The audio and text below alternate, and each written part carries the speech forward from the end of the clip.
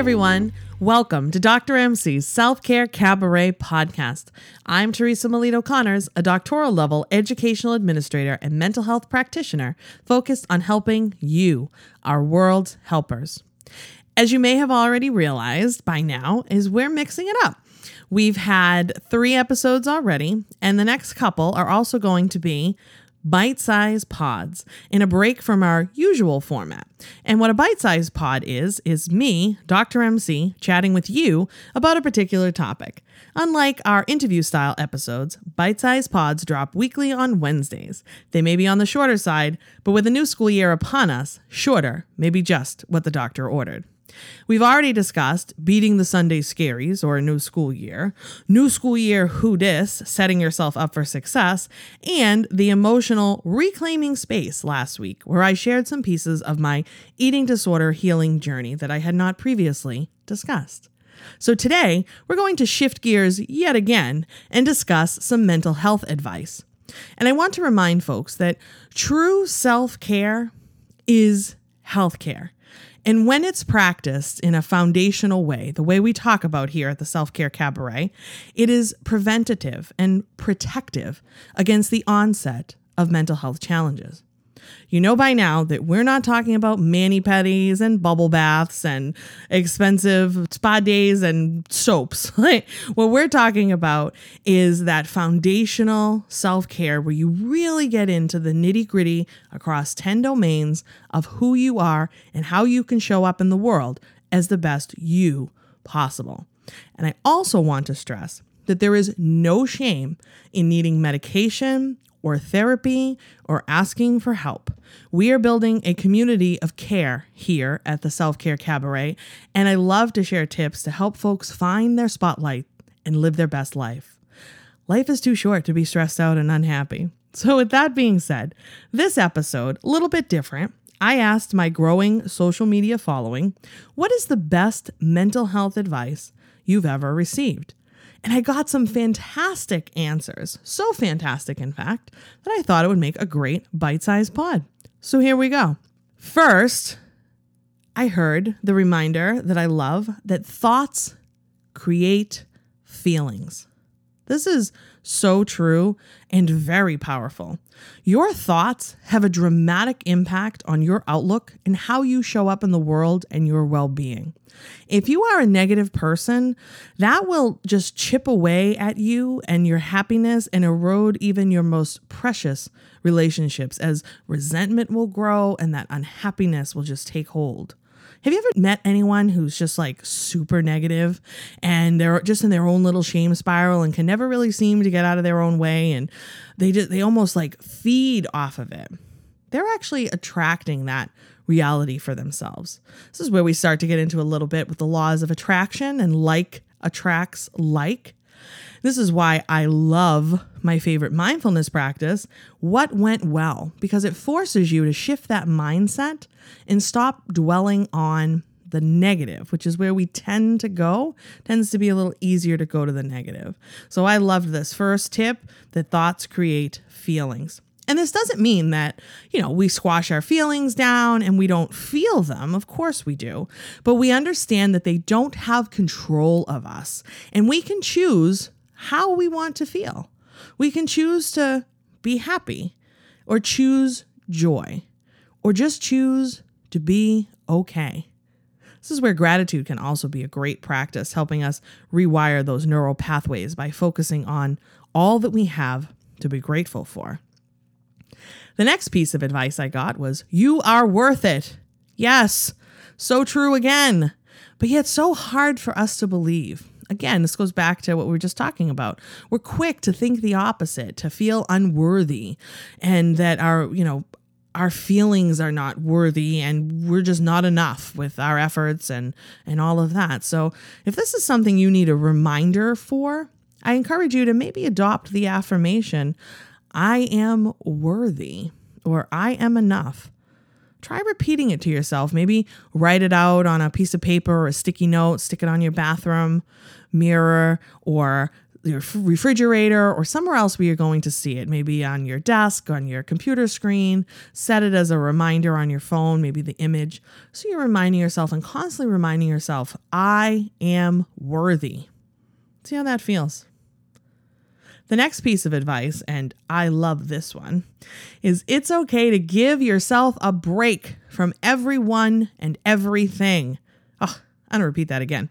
It is okay to give yourself a break from everyone and everything. It is more than okay, I say. It's actually necessary. You have to protect your energy, and sometimes that means completely unplugging. And if that feels like too lofty of a goal for you, maybe you can start by giving yourself mini breaks. Maybe you can unplug from your phone or social media or checking your email or even watching TV for like an hour. The way society is now, it's so fast-paced and immediate, it's really toxic to our nervous system. So we have to work hard to find those moments of stillness and calm. They can be so beneficial for your nervous system. We run around in this whole grind culture, hustle culture, not helping us. We have to take time and make the time to unplug. Awesome. And this next one, perfectionism is a trap. It gets you stuck, nowhere, never happy, and things start piling up. Oh, so true. Although perfectionism is a common personality trait, it can be quite toxic to your mental health as you never feel happy with your accomplishments. It's kind of one thing right after the other and just this constant pursuit of perfection. When you become fixated on achieving perfection, whether in everything or only in specific tasks, you can cross that line into perfectionism where it becomes toxic. The relentless need to do everything perfectly may seem admirable on the outside, but it creates a host of problems for the perfectionists and those around them. Ultimately, this can harm your mental health and even lead to more anxiety and depression. In my work, as you've done any workshops with me on trauma-sensitive classrooms, we talk about how perfectionism can actually be a trauma response. So if you have any type of trauma history, it may be worth exploring your perfectionist tendencies through the lens of trauma recovery. Here's just a few signs of unhealthy perfectionism. You're constantly doubting yourself. What you achieved determines how you feel about yourself. You avoid things you think you're not good at. You frequently compare yourself to others. Others often fail to live up to your standards, and you worry that others will think you're a failure. Admittedly, this is something I struggle with from time to time. I do have a history of childhood trauma that I've worked very hard at healing from, but those perfectionist tendencies still show up from time to time. And some ways to work on this are embracing your mistakes. We guess is where we get into that growth mindset versus a fixed mindset. Practice self-compassion, set realistic goals, ask for help, and stop comparing yourself to others. Okay. Our next mental health tip. For a therapist to get a therapist. Essentially, the healer to get a healer. 100% on this. It really doesn't need much more explanation. I am actually a firm believer that everyone could benefit from therapy. Having someone to talk with and share what's going on, get feedback, run scenarios, and just feel supported is wildly powerful. This is really good for our relationship domain of self-care, one of our 10. Another tip is that feeling depressed after a period of not does not mean you are back at square one. Nope, not at all. Don't be afraid to start again. This time you're not starting from scratch. You're starting from experience. I think that's a quote. I'm not sure who it's attributed to off the top of my head, but that's what that reminds me of. So if you find yourself, in a cycle and you're feeling depressed and maybe you weren't for a while, doesn't mean you're back to square one. You can pick yourself up, start again, and move forward. And our next tip is healing is not linear. Oof. That is so true. And everyone's journey is different. You ever seen that like meme where it shows you the healing journey and we think it's a straight line or an ascending straight line, and really it's just like this kind of scribbled, knotted up mess. Yeah, that's healing. And remember, it's never too late to start, and trust the process and enjoy the journey. You are worth it. You are enough. And this next tip plays right into our self-compassion domain of self-care, where we really need to treat ourselves as we would a loved one or a friend. The things we say about ourselves, to others, is just not something usually we would do or say about someone we cared about or a friend or a loved one. We tend to just be so hard on ourselves. So this is where, again, your self-compassion work can be really helpful. Kindly acknowledging your challenges and setbacks, but don't beat yourself up about them. Our next tip: a bad day does not mean a bad life. Yes, we all have bad days. And again, we strive for self-compassion. Failure and challenge and setbacks are part of what makes us human. And guess what? You're human, but so isn't everyone else. So we can kindly acknowledge our challenges and our setbacks. We can, feel our feelings and all that, but that doesn't mean that every day is going to be negative or a bad life. One bad day is just that, a bad day. And some days will be better than others. This next one is to spend some time outside. The power of nature should not be overlooked. This does not mean you have to go hiking Mount Kilimanjaro or doing something extreme. Just spending a few moments sitting outside or even sitting in your car with your window open, breathing in the fresh air can do wonders for you.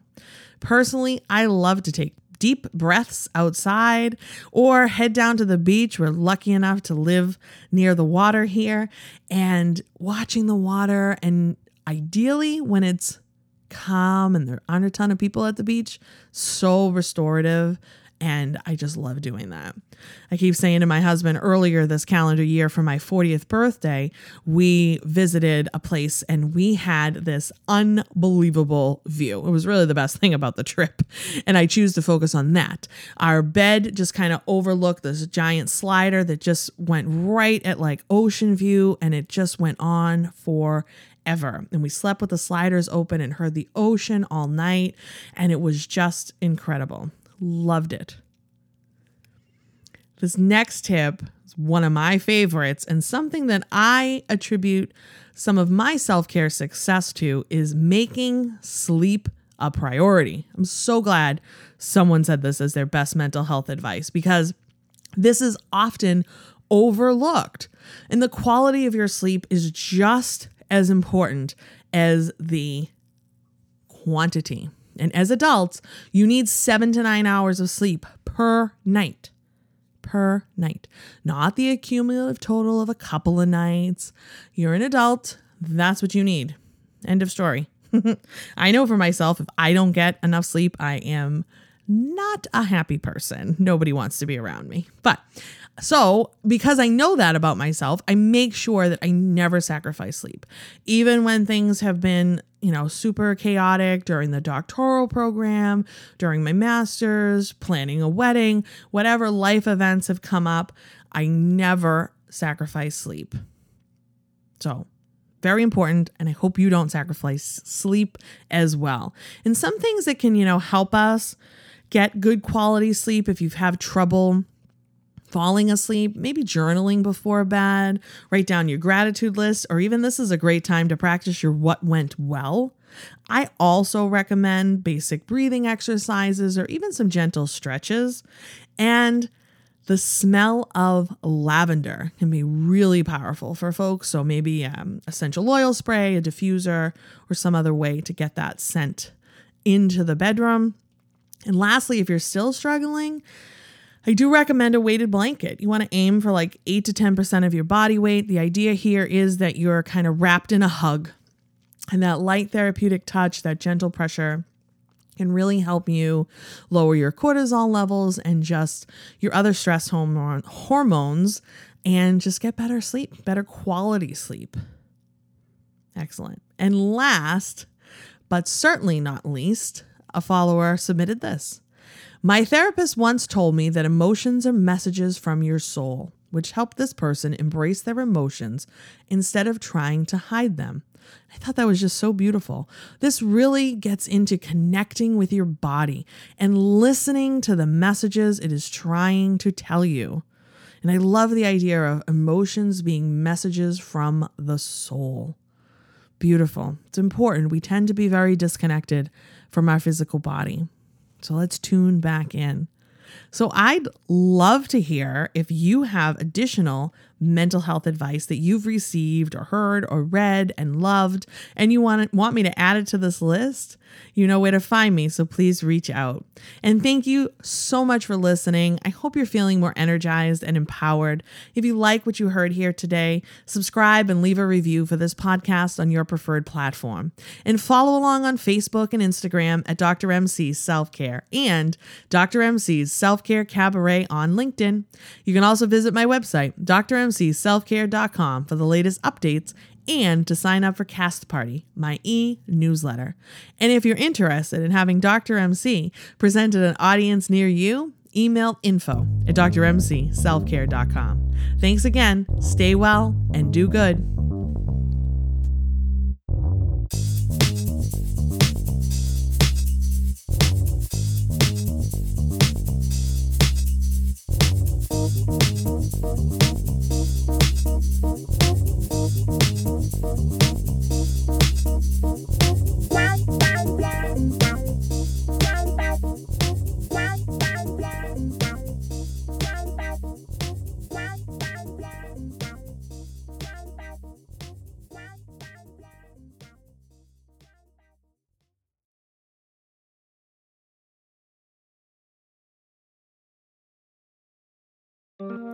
Did you hear the news about our exciting new offering from the Self-Care Cabaret? We're calling it Talkback. If you're familiar with the theater space, you may have participated in a Talkback before. After a performance, the cast and crew will come back on stage to chat with the audience and answer questions. Think of it as a casual, guided discussion. Inspired by this and by popular interest, we've come up with a Talkback for the Self-Care Cabaret podcast. Groups will listen to a podcast episode or two of their choosing, then I'll come and lead your discussion either in person or virtually of those episodes, expanding on the big ideas. It's a great option for groups looking for short, impactful professional development, or smaller teams looking to get an introduction to self-care and well-being. We have done a few of these so far, and let me say, they have been so much fun. So if you're interested in bringing a talkback to your group or organization, email podcast@drmcselfcare.com.